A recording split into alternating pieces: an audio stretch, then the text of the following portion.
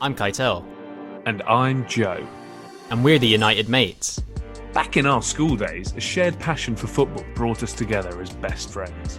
Today, we're separated by an ocean. I live in our hometown London. And these days, I live in LA. But we still enjoy nothing more than chatting about the beautiful game. So we started a podcast. Join us. A few more old mates from school here and there. And new friends too from the world of professional football and beyond. This is the United Mates Football Podcast.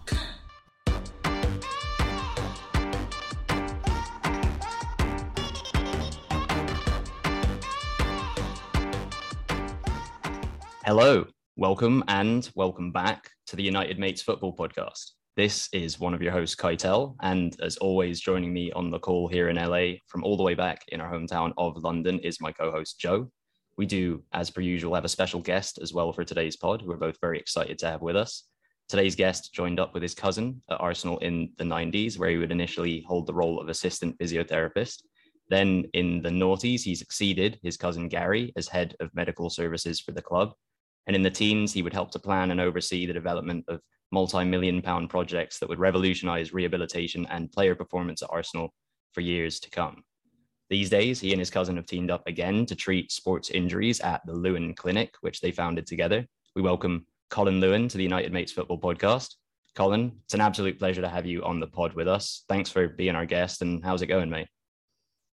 All good, thanks. Yeah, thanks for having me. Yeah, cheers again for joining us. Joe, it's been a while since we last recorded. Sadly, I don't think we're going to be talking much about your lot Spurs today. Such a shame, I know. But how's it going, mate? And otherwise, this is your moment. The floor is yours for a brief word on Tottenham in 2022 before we properly kick off the podcast.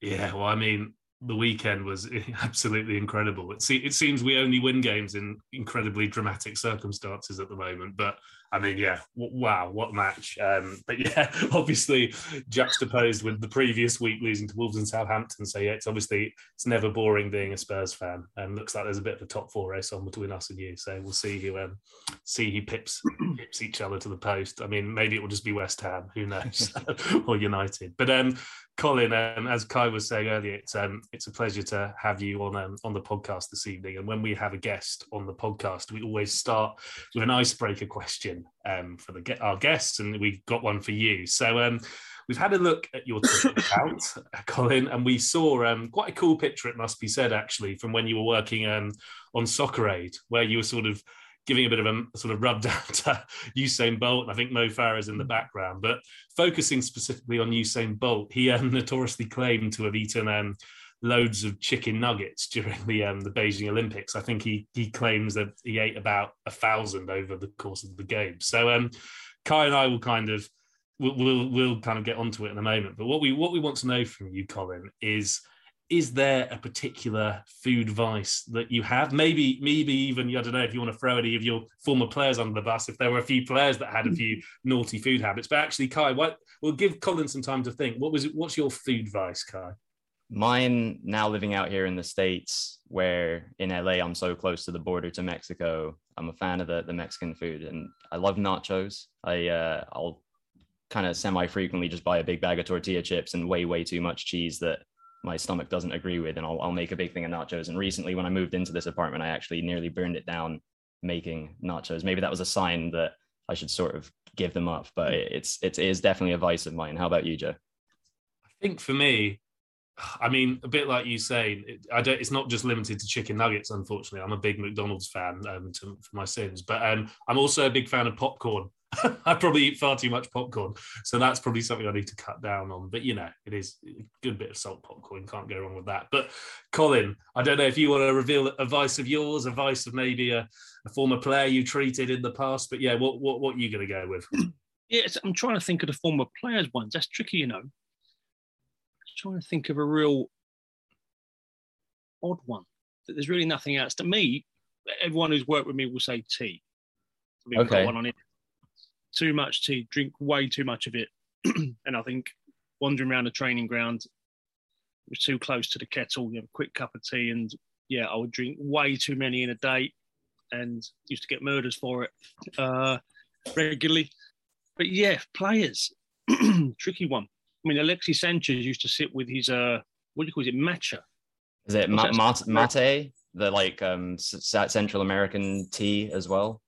Yeah, I know I get it wrong. It's yeah, and it would sit in this special, quite a nice pottery type cup, and he would sit and drink that endlessly before training, after training. It's almost like sip it through a straw through these horrible looking, stinking tea bags. So yeah, that's one that he would be one of those. But no, I'm trying to think of a real terrible one, like you said about Bolt. But no, there's nothing springing to mind. But yeah, me, tea, terrible.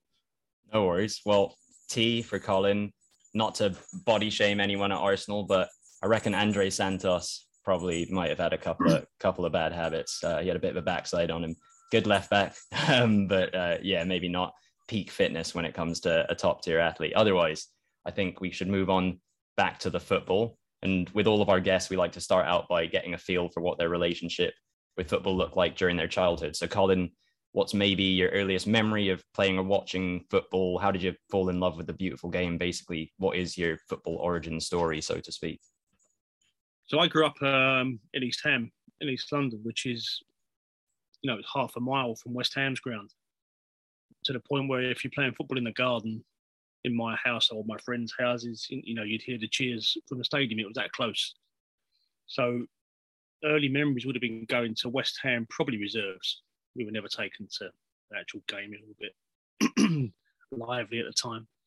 But yeah, so West Ham, the early years of my life, definitely spent a lot of time going over there.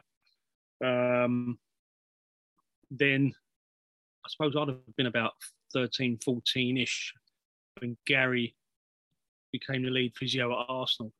And he embarked on this sabotage of how can he get us over to Arsenal more than West Ham? And we used to go over to Arsenal a fair bit, me and my dad. And from there, I suppose, I wouldn't say you become a fan, but when you see that many games and you end up working for the club, I've always said to people, I could end up being a physio at Dagenham and Redbridge for 20 odd years. You'd be a fan of Dagenham. And so, yeah, early ones will be West Ham from living so close to it, really. Yeah, West Ham. Yeah, no, that makes sense. I would say it's good you moved over from West Ham, but I'd probably dislike Arsenal more than West Ham. So, it is what it is with that. But you mentioned just then, Colin, your cousin Gary, you obviously was a physio at Arsenal as well.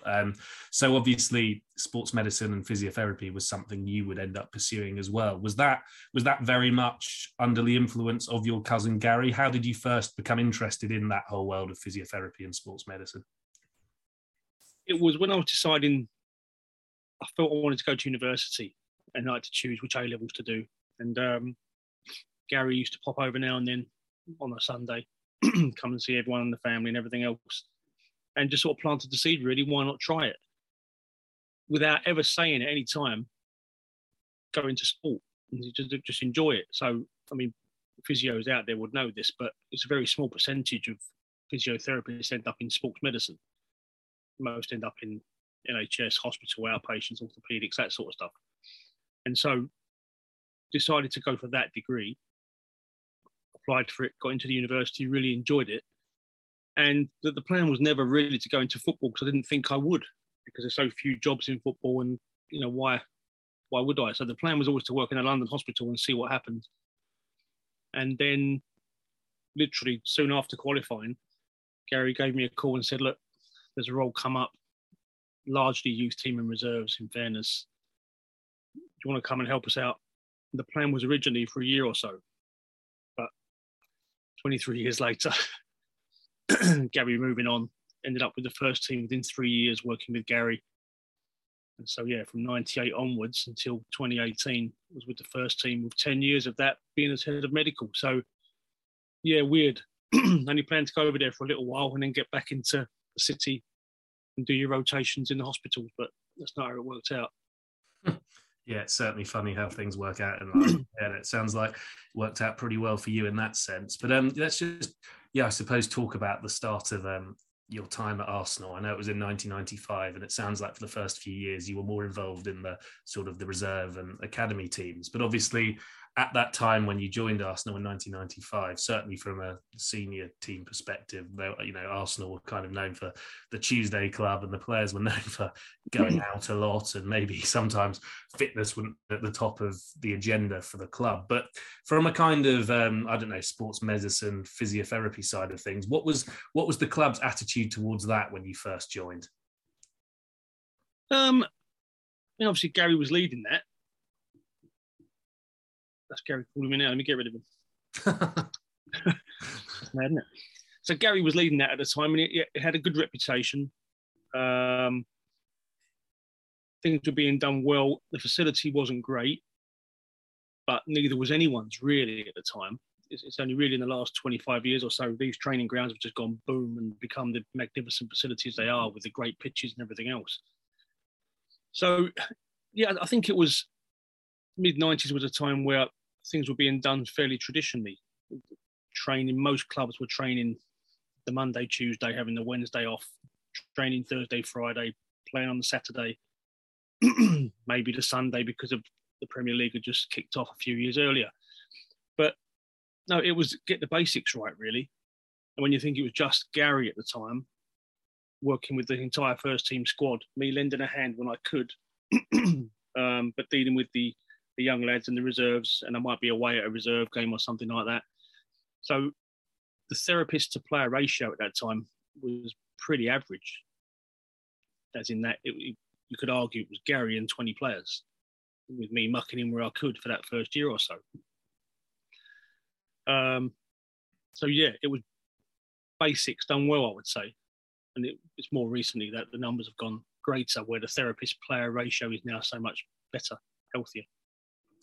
Yeah, I mean, when you think of things these days, you think of, as you'll know, Gary, with your team you had at Arsenal, but you think of, high numbers of people working in a sort of sports medicine team that all have different roles. But it sounds like, yeah, back in those days when you started, it was obviously a very, very different beast back then. But you've obviously mentioned that Gary was kind of in control of things from that side when you started. But sort of, I guess, fairly early on in your time at Arsenal, Rioch would leave and Arsene Wenger would turn up. And I guess for those first couple of years, again, you would have still been focusing more on the reserve side of things and the academy side of things. But when Arsene Wenger turned up at Arsenal, did he sort of spend quite a lot of time with Gary and yourself? Was there any kind of input from him on how things would work? Did he take a keen interest in that side of things? Yeah. How did it work when Wenger turned up? Yeah, there's a lot of questions there. He was showing a keen interest. I think fairly early on, he saw the facilities were a bit limited. He was a little bit surprised that the owners of the facility were University College London, UCL, and they had games on a Wednesday afternoon there, and often stuff going on a Sunday, which meant Arsenal were second best because we were renting it from them. So we were kicked out of that training ground 1 o'clock every Wednesday, and he couldn't believe that, understandably. So there were a few things he had to realise when he first got there around some of the rules and traditions that were in place. But yeah, he was very keen to see what we were doing, why we were doing it. The transition from injured to field rehab back to training. He was very keen that they were in a better position when they started training after they were injured. I think traditionally they got back to a level where they were good enough to train, then go back into training to get their fitness and then be available. Whereas Arsene was very keen, I think, to work with them pre-training to make sure that when they joined the training group, they were at a much higher level than what had been traditionally been done before. But again, he wasn't demanding, he wasn't shouting and screaming about anything. It was just conversations over lunch, conversations on a team bus. And he put his points across and we adapted to what he wanted, like anyone would, I think. Was that the first part of the question? Yeah, no, I think that was definitely the part. Really, it was just interesting. Obviously, Wenger, when he joined Arsenal, he was known for changing a lot of things, attitudes and systems in the club. It was just interesting to find out from your perspective and the part you were involved in. He did keep training short and sharp. There were no long, laborious training sessions. He did keep it short and sharp. Everything was on the clock. I heard Gary talk about this on a previous podcast, and it was a little bit more of a warm-up. There was a bit more stretching at the end of training, or at least a relaxation type warm down. But he kept the training part of it short and sweet, which some of the players weren't traditionally aware of or used to. So I think that worked well. And then I think when you hear the Lee Dixons of the world and Tony Adams and Steve Bold talk about Wenger prolonging their career, I think that's a big part of it. The volume of training did come down a little bit. Yeah, it's interesting to hear the evolution of the kind of attention to detail with regards to fitness under Wenger. And obviously things have progressed since then. And it's even a unique kind of circumstance recently with COVID and games coming thick and fast. And it must be even a new minefield for as far as like the fitness side of things, managing the players. So I guess it never stops as far as pushing forwards and getting these guys as ready as they can be for these big games. But sticking with similar subject, down the years, Arsenal have been a bit bemoaned for having a lot of injuries to important first team players. At times, I'd say in particular during the Wenger era, it seemed like often the physio team, including the likes of yourself and your cousin Gary, were kind of scapegoated for these injuries, or at the very least kind of the club as a whole in terms of their preparation. But from your perspective, Colm, sort of what came first in that regard, the chicken or the egg? Were you aware of any medical practices or training methods that might have been setting the players up for injury? And how did this quite sort of publicized narrative resonate within the Arsenal medical team at the time? What did you make of people talking about it like this? Well, I think I've discussed this before. It was a really strange thing that basic statistics.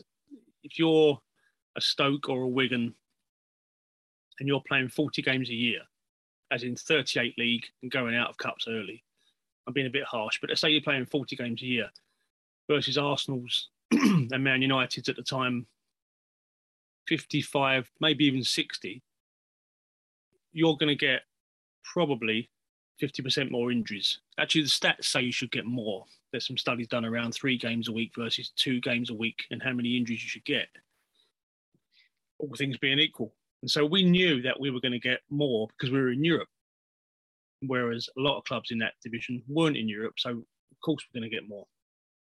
The second thing was there's no official audit. There's never been a Premier League audit. So all this idea that Arsenal get more injuries and we can get none is all hearsay. It's all reported. It's all journalism. And it's all run on various websites that rely on rumour and newspaper articles to publish their so-called league tables of injury, most of which is just really poor and sometimes very wrong. Sounds like I'm being a bit defensive, doesn't it? But we had to live with this for a little while. The other thing as well was it published injuries around players that people would know. So our number 30 one year, our 30th best known player was Manny Frimpong, who got injured and suddenly appeared on this league table as our 7th injury at the time. And we were saying, no one even knows who Stoke's 30th player is. No one even knows who Wigan's 30th player is. If he got injured today, you wouldn't know. So it wouldn't go on the league table. And so it was also a horrible, for the stats wise, any statisticians out there will be thinking, this is just awful data. But every year, surprise, surprise, teams that are in Europe, which at that time was mostly Arsenal, Man United, give or take 1 or 2 others, were top every year of the injury list. Man United fans complain about all the time they've got players injured. Arsenal fans at the time were complaining they had a lot of players injured. And some years they were dead right, by the way. But it was a horrible set of stats that were badly compiled with bad data based on rumours. And so, yeah, it was quite tricky. But in the end, we ended up just ignoring it because we knew the truth. We'd look at the league table some mornings, there'd be 8 injured players on the Arsenal list. And we knew 5 were training. But who do I call to get that data taken down? It's nuts. So, yeah, we just ended up putting up with it. And when we said to Arsene a couple of times about it, he said, why are you worried? What do you care about what people are out there are saying? Why do you care about how many injuries on a league table on a website? Relax. And I suppose he was right. But it did used to irritate us because our reputation to a level was being dragged through the mud. Quite why you never blame a physio for the number of injuries is beyond me. I do always say that don't complain at the ambulance men for the number of crashes on the M1. So it's it was a strange thing that physios were getting stick. Now, if we ever delayed a comeback or a rehab pathway was taking too long or players were breaking down with the same injuries, then yes, that's down to us. And we took that criticism when it happened, understandably. It didn't happen that often, but, you can't have it every way you like. So, yeah, you can see I've rehearsed that, can't you? You can see I've had this conversation many times before. No, well said. I mean, it sounds like the club was that much more under the microscope than plenty of the other ones, as you mentioned. And then also the sort of misinformation that was being publicized online or in newspapers, like you said as well. Good point about Frimpong, shame with his injuries. But yeah, he is, at the end of the day, was a fringe player sort of at his peak in terms of his Arsenal career. But yeah, he was that much more in the public eye than maybe, a Stoke fringe player. Because we had a bigger squad. Which I guess balances out at the end of the day with the injuries. And like you said, the extra games, you need the bigger squad to kind of get through that. But you also implemented the research and development arm to the medical team during your time at Arsenal, and you oversaw the construction of the new £17 million player performance centre during your time with the club. Now that you're not working for Arsenal anymore, and given that you kind of helped plant the seeds for the club's medium to long-term future as far as the medical side of things, how proud are you of what the club can now provide for the players? And in your opinion, where does Arsenal stand in terms of high-performing medical teams in the world of football? Yeah, the R&D department, let's go with that one first. You might need to remind me of these questions. No worries. The R&D was sitting with a fella called Alan McCall in about 2013, 14. He was a Scottish fellow working for Lille in France.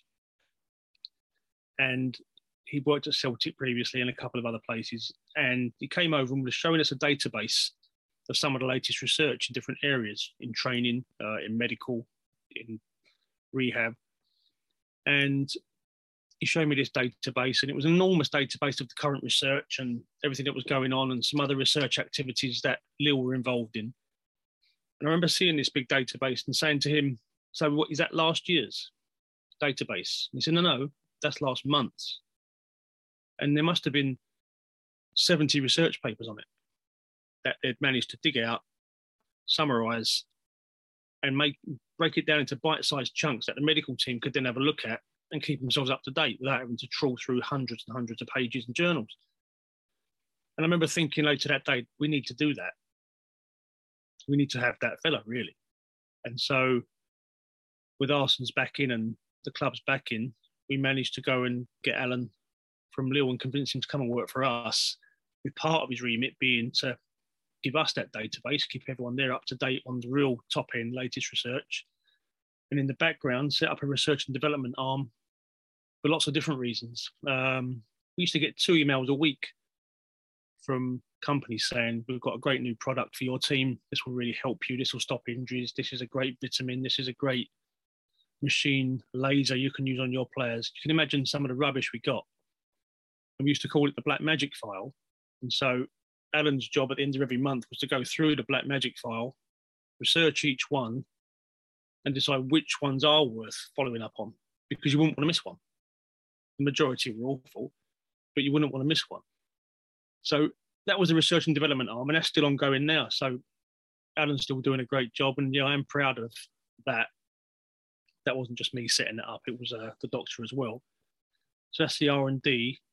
The £17 million player performance centre was a huge decision by the club to build a new facility. Great new big gym. You've probably seen it yourselves.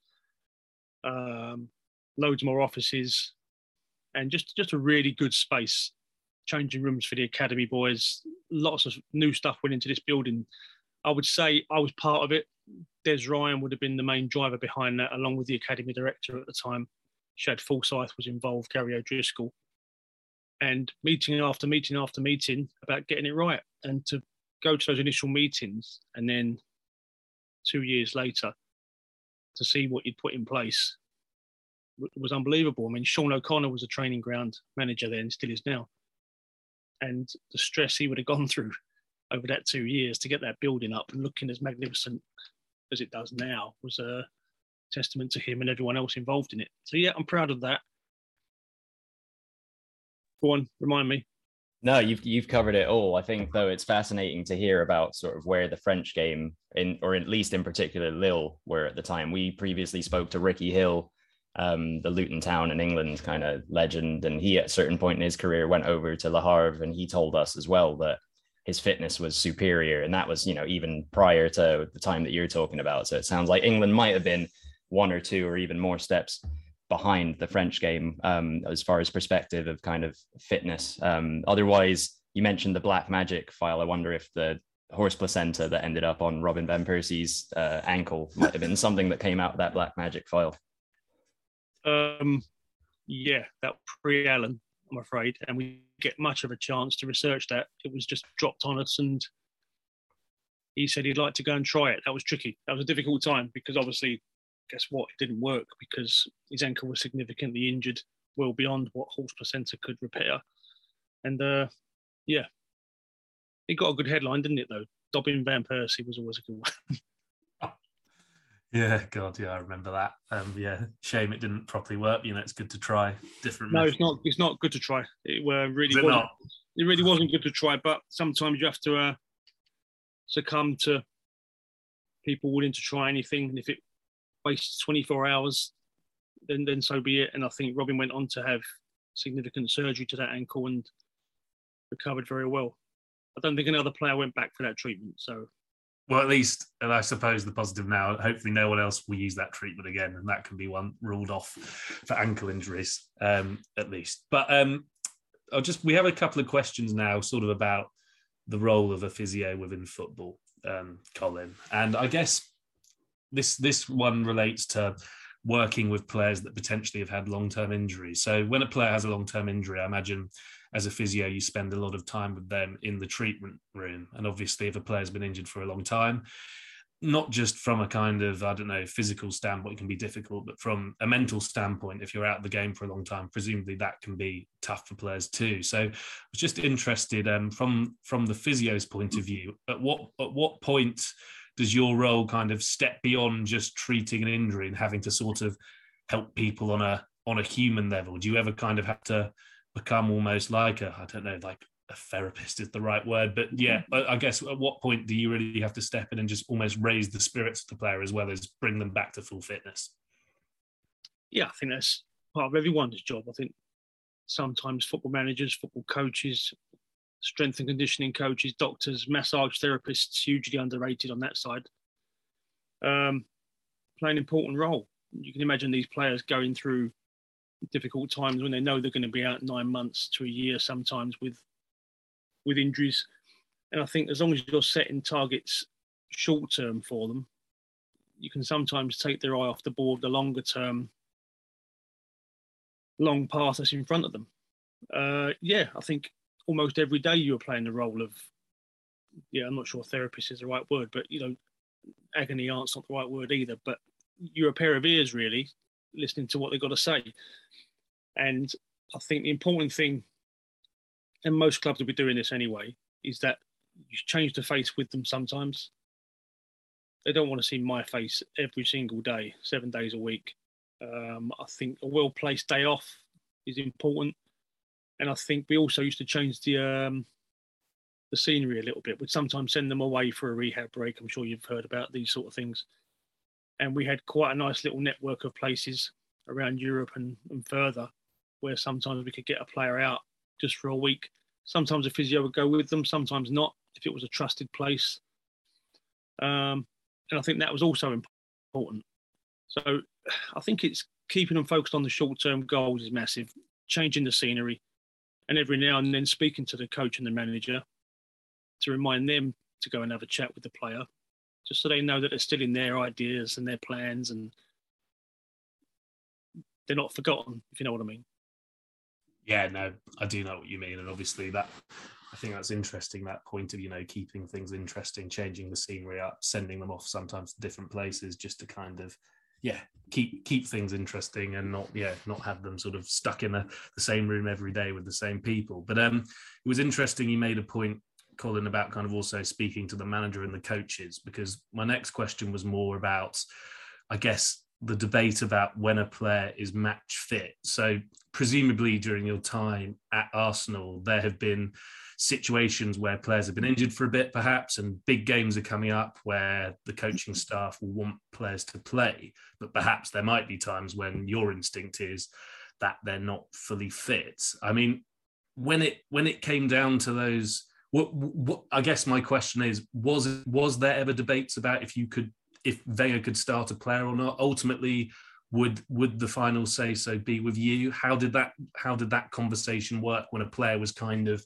on the brink of fitness before a big game? Well, I think the first thing to say is that it would happen very regularly. This wasn't a one in a season, one every 5 years conversation. This was very regular. I think the wisdom of the crowd is important. The physio and the doctor's view were obviously very, very key. The player's view is also really important. Everyone in the world could be telling the player he's ready. If he doesn't feel he's ready, then that'd be a bit silly to throw him back in. The manager's important, obviously. Coaches have an input. The fitness coach who's doing the end stage rehab with him will also have a view, a very important view.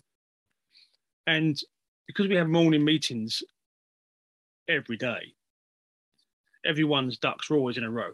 We always knew what was coming our way. We always knew what the group decision was going to be. We always had one voice where possible. And we'd have our arguments and discussions behind closed doors. And then when we left that room, we'd all present this one view. Often we all did agree anyway, but not always. So can I think of one time where Arsene said, I don't care what you say, he's playing? Not really. Not really. But there'd always be a big discussion about it, because all we are really is gamblers, as physios and doctors and medical teams at clubs. All we are is risk analysers.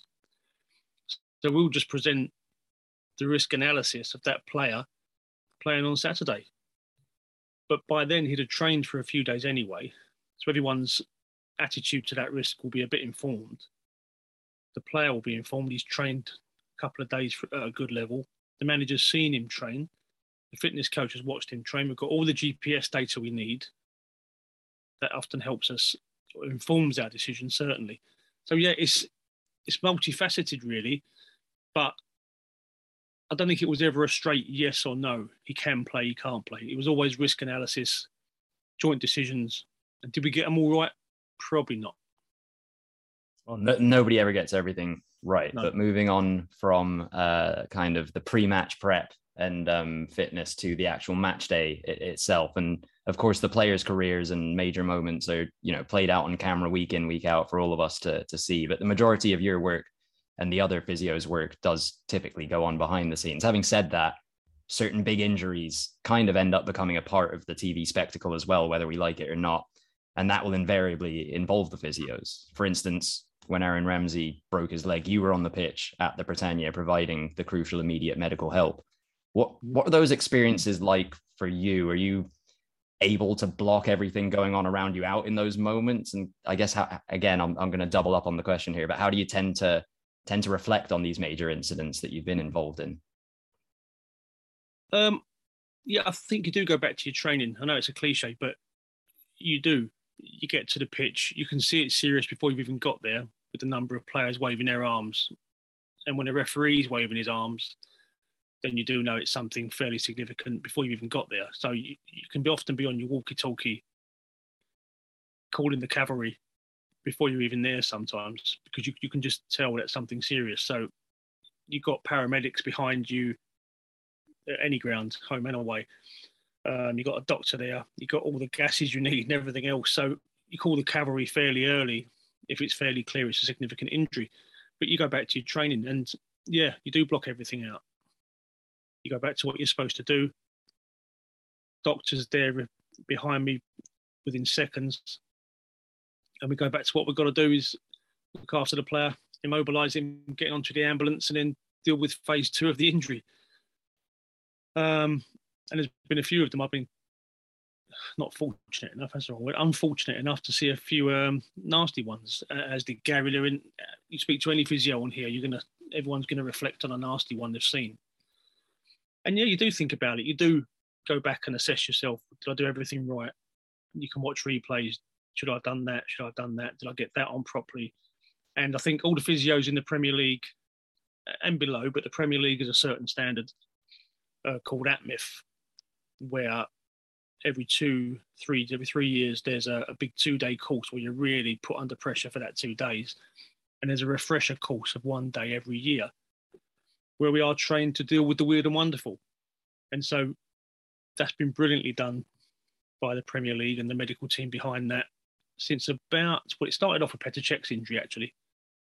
That's what pushed it to come to the level it's at now. I think it was around mid-2000s, if I'm guessing. But yeah, you look back and reflect on what you could have done better, but you get a chance to see replays. And when we go on these courses, they often use replays of injuries with permission, so that we can all learn from other people's, hopefully, minor mistakes. It's good to know that, likewise, as the players are, preparing for their big moments, you also have these kind of crash courses occasionally to sort of refresh your focus on when the time comes, being able to act accordingly. And a bit of a related question, it's a bit of a weird one too, though, for you, Colin. But obviously, as football fans, we're all armchair pundits when it comes to the players' decision making and how they perform on the pitch. But from a medical team perspective, have you ever found yourself watching a game, an injury perhaps happens, and then you see the manner in which another club's physios, or even occasionally, like you said, the paramedics or the ambulance services are responding to the injuries, and you kind of become critical of what you're seeing? Do you ever think, like, I would have done this instead? Or you're seeing them, you're like, oh, I wouldn't be doing that? Yeah. Maybe not at the stadium. I can't remember a time where I've ever sat at the stadium and watched and thought, what on earth are they doing, really? Nothing springs to mind there.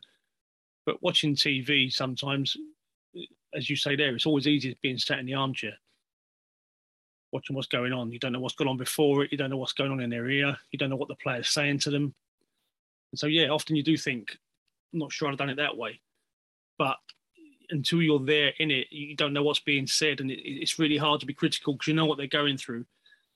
And you know what a difficult situation it is sometimes, especially around concussion. It's not an easy thing to deal with because of the pressures from coaches and managers, which I agree is better now. But it's an awful thing to deal with because sometimes you're trying to get a player off the pitch. Now, when they're injured, they're agreeing with you. I know I can't carry on. Let's get me off the pitch.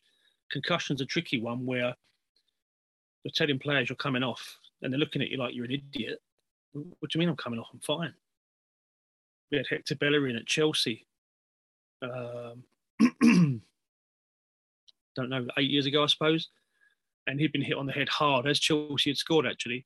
And he was sat on the pitch, and Petr Cech was saying to me, it was a hard one. He really got hit hard in the side of the head. And Hector was refusing to believe anything had happened.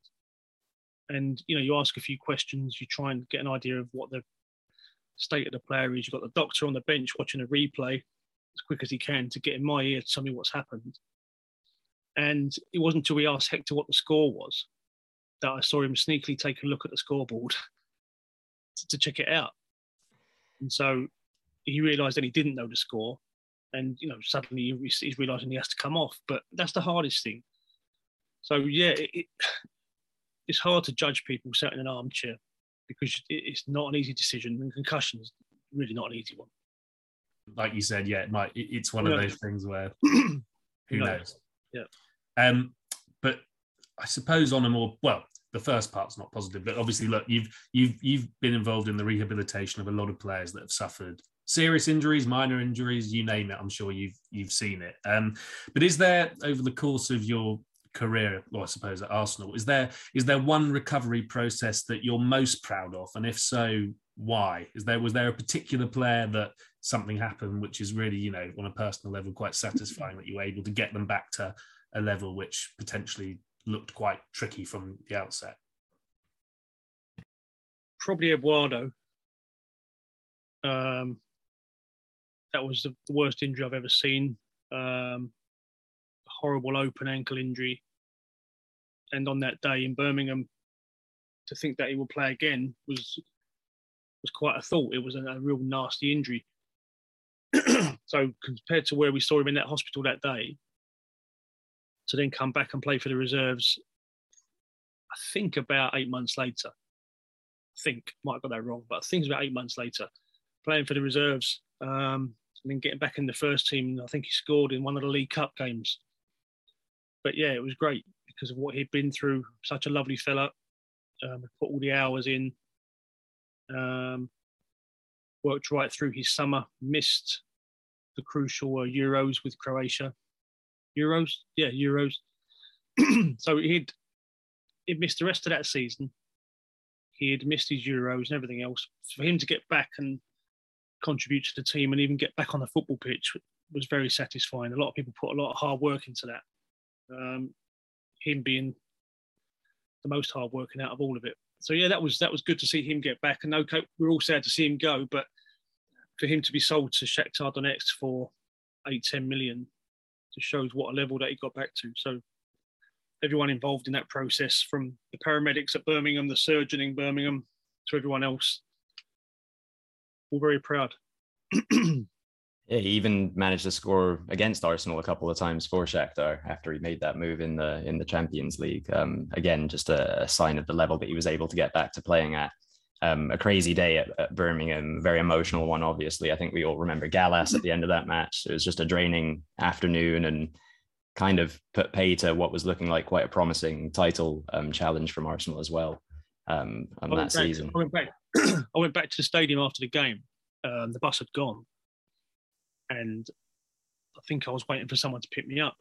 And as I walked down the dressing room area to go and get my bag back from the dressing room, Philip Senderos was sat in the drugs testing room because he couldn't pee.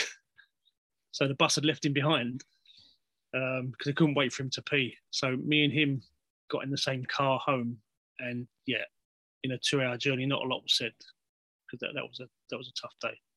Yeah, very somber time for the club, but thanks to the likes of yourself and obviously Eduardo as a resilient individual himself as well, it was able to salvage his career.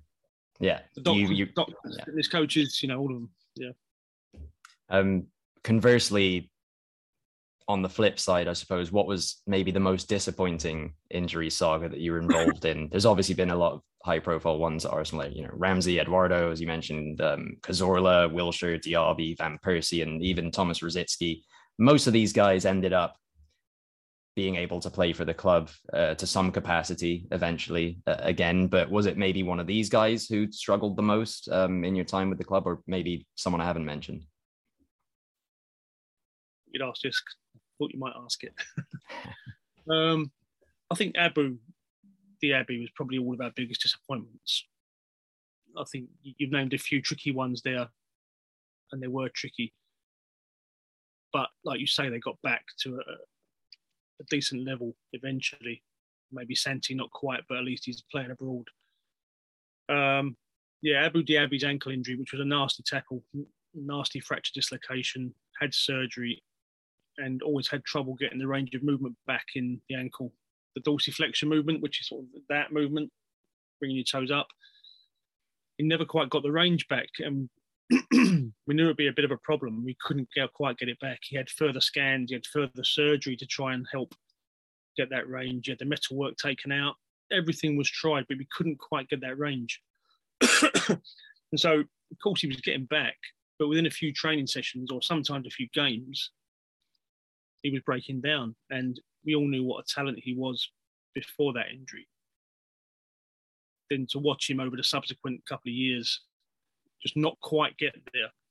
He played a couple of 45 minutes here and there, played a couple of hours here and there, but he never really got back into the groove that we knew he needed to be the player that we all knew he was. So, again, worked as hard as he could.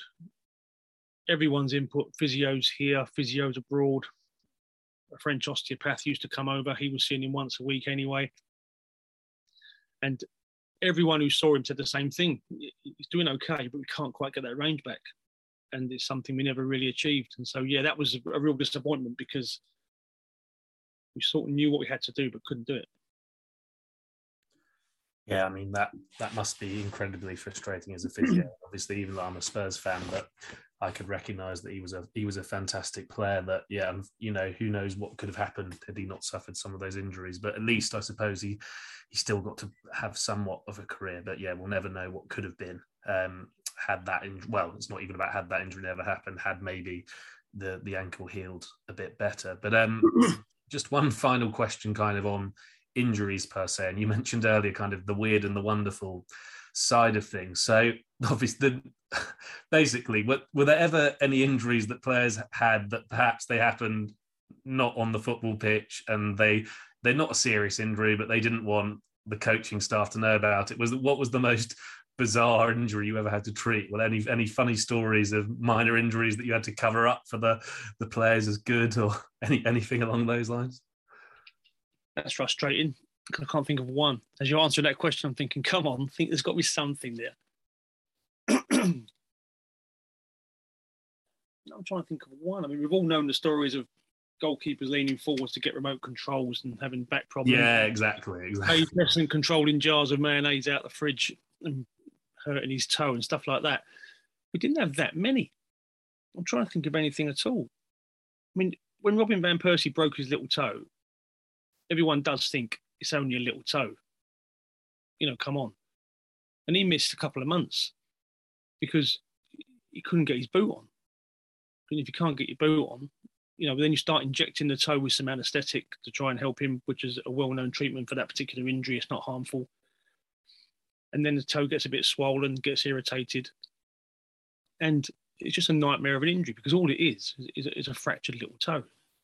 But that was frustrating to try and explain to some coaches and Robin himself. What's he done? He broke his little toe, broke his pinky.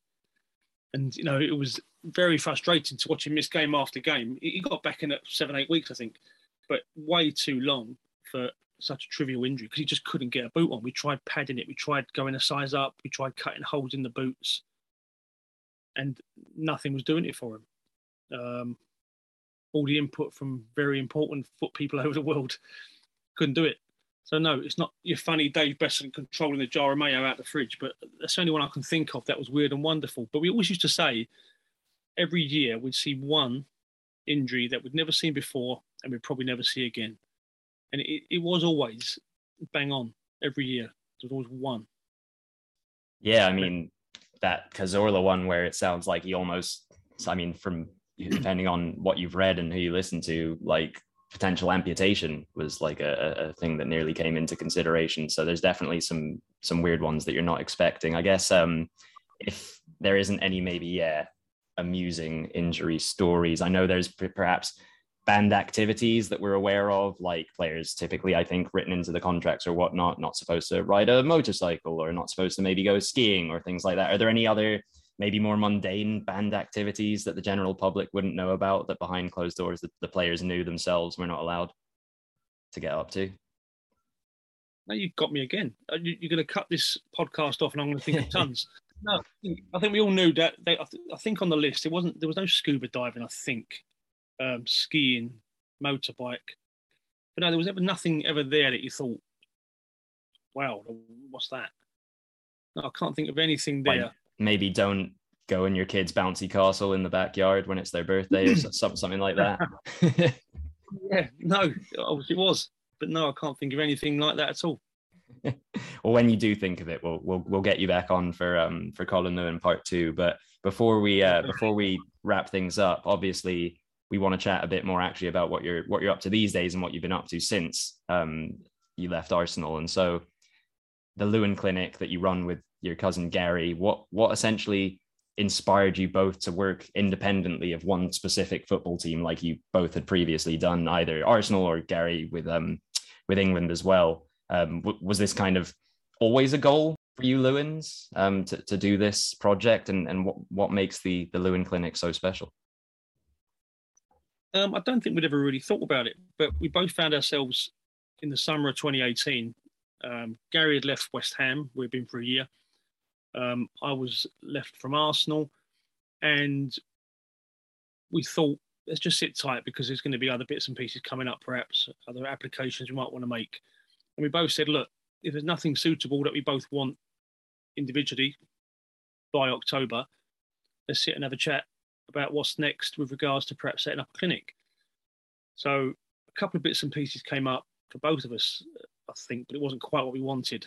And so we sat down and had that chat in October. And with the help of Dick Law, who did the contracts at Arsenal, Arsene Wenger helped us out with a couple of bits of advice. David Dean was brilliant. We had a couple of meetings at his house because both myself and Gary's business brain perhaps wasn't where it should be if you're about to start a business with a clinic. And so we ended up having this idea that we wanted to provide a clinic, a rehab pathway, treatment rooms with gym that we were used to working in, so that everyone, whether you're an elite athlete or not, could benefit from an elite athlete's rehab pathway. So really good gym, really good setup in the treatment rooms, mine and Gary's black book, and experience, hopefully. And so that's what we set up. So we got I spoke to Petr Cech, who seemed keen to be involved financially. And because Petr got involved, that helped me get Aaron Ramsey because everyone trusts Petr.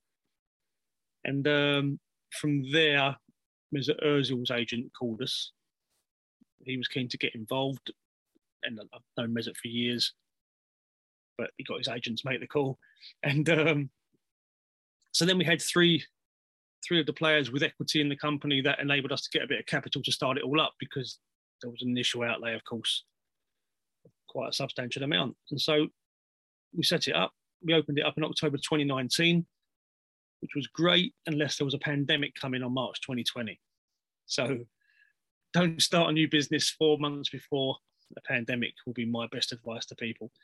But yeah, we got out of it okay. We recovered and opened up again in June 2020. So here we are now, another 18 months down the line, and it's going really well. We've got another physio in there now, massage therapist in place, and it's growing and growing, and yeah, really enjoying it. It's different. There's a lot of things I miss. There's a lot of things I don't miss.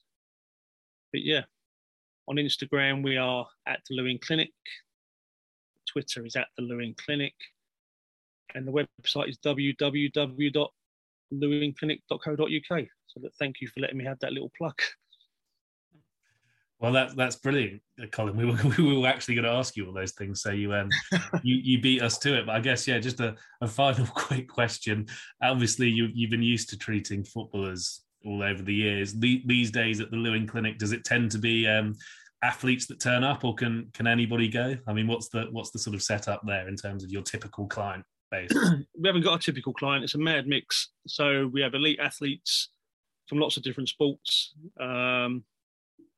Elite athletes, girlfriends, current footballers, girlfriends and mums, and lots of stuff like that. A lot of lower league footballers, because I wouldn't expect an Arsenal or West Ham player to come to the clinic. They've got physios, they've got great facilities where they are. They don't need us. But some of the lower league clubs that haven't got perhaps the physio's experience or the facility. So we get an awful lot of that coming in, non-league, lower league, from various sports, rugby, loads of fast bowlers, especially teenagers. So we've got affiliations with a couple of private schools and a couple of grassroots level clubs in the area. So we see an awful lot of developing athletes as well. So yeah, there isn't a typical patient. I've got a 70-year-old knee replacement on the books. They'll walk out and then a footballer could walk in. It's a strange setup, but it works and everyone seems happy with it. And yeah, you never know who you're going to bump into, really. Fantastic. Well, maybe we'll get by the Lewin Clinic if you want to spot who's going to be turning up on a day-to-day basis. But Colin, that does bring us to the end of this podcast. Kai and I want to say a massive thank you to you, and we really appreciate you taking the time to speak to us. I know you just plugged the Lewin Clinic just a second ago, but in case anyone didn't hear it the first time, I don't know if you just want to remind the listeners of the website and any social media handles they should go to. The website is www.lewinclinic.co.uk. There's lots of bits and pieces on there. The Instagram and Twitter are at the Lewin Clinic. I think it's on Facebook as well, and LinkedIn, I believe. So yeah, thanks for that.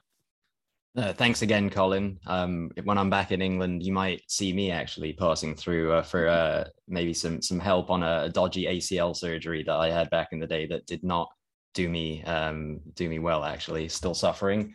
But best of luck to you, to Gary, to everyone involved at the Lewin Clinic.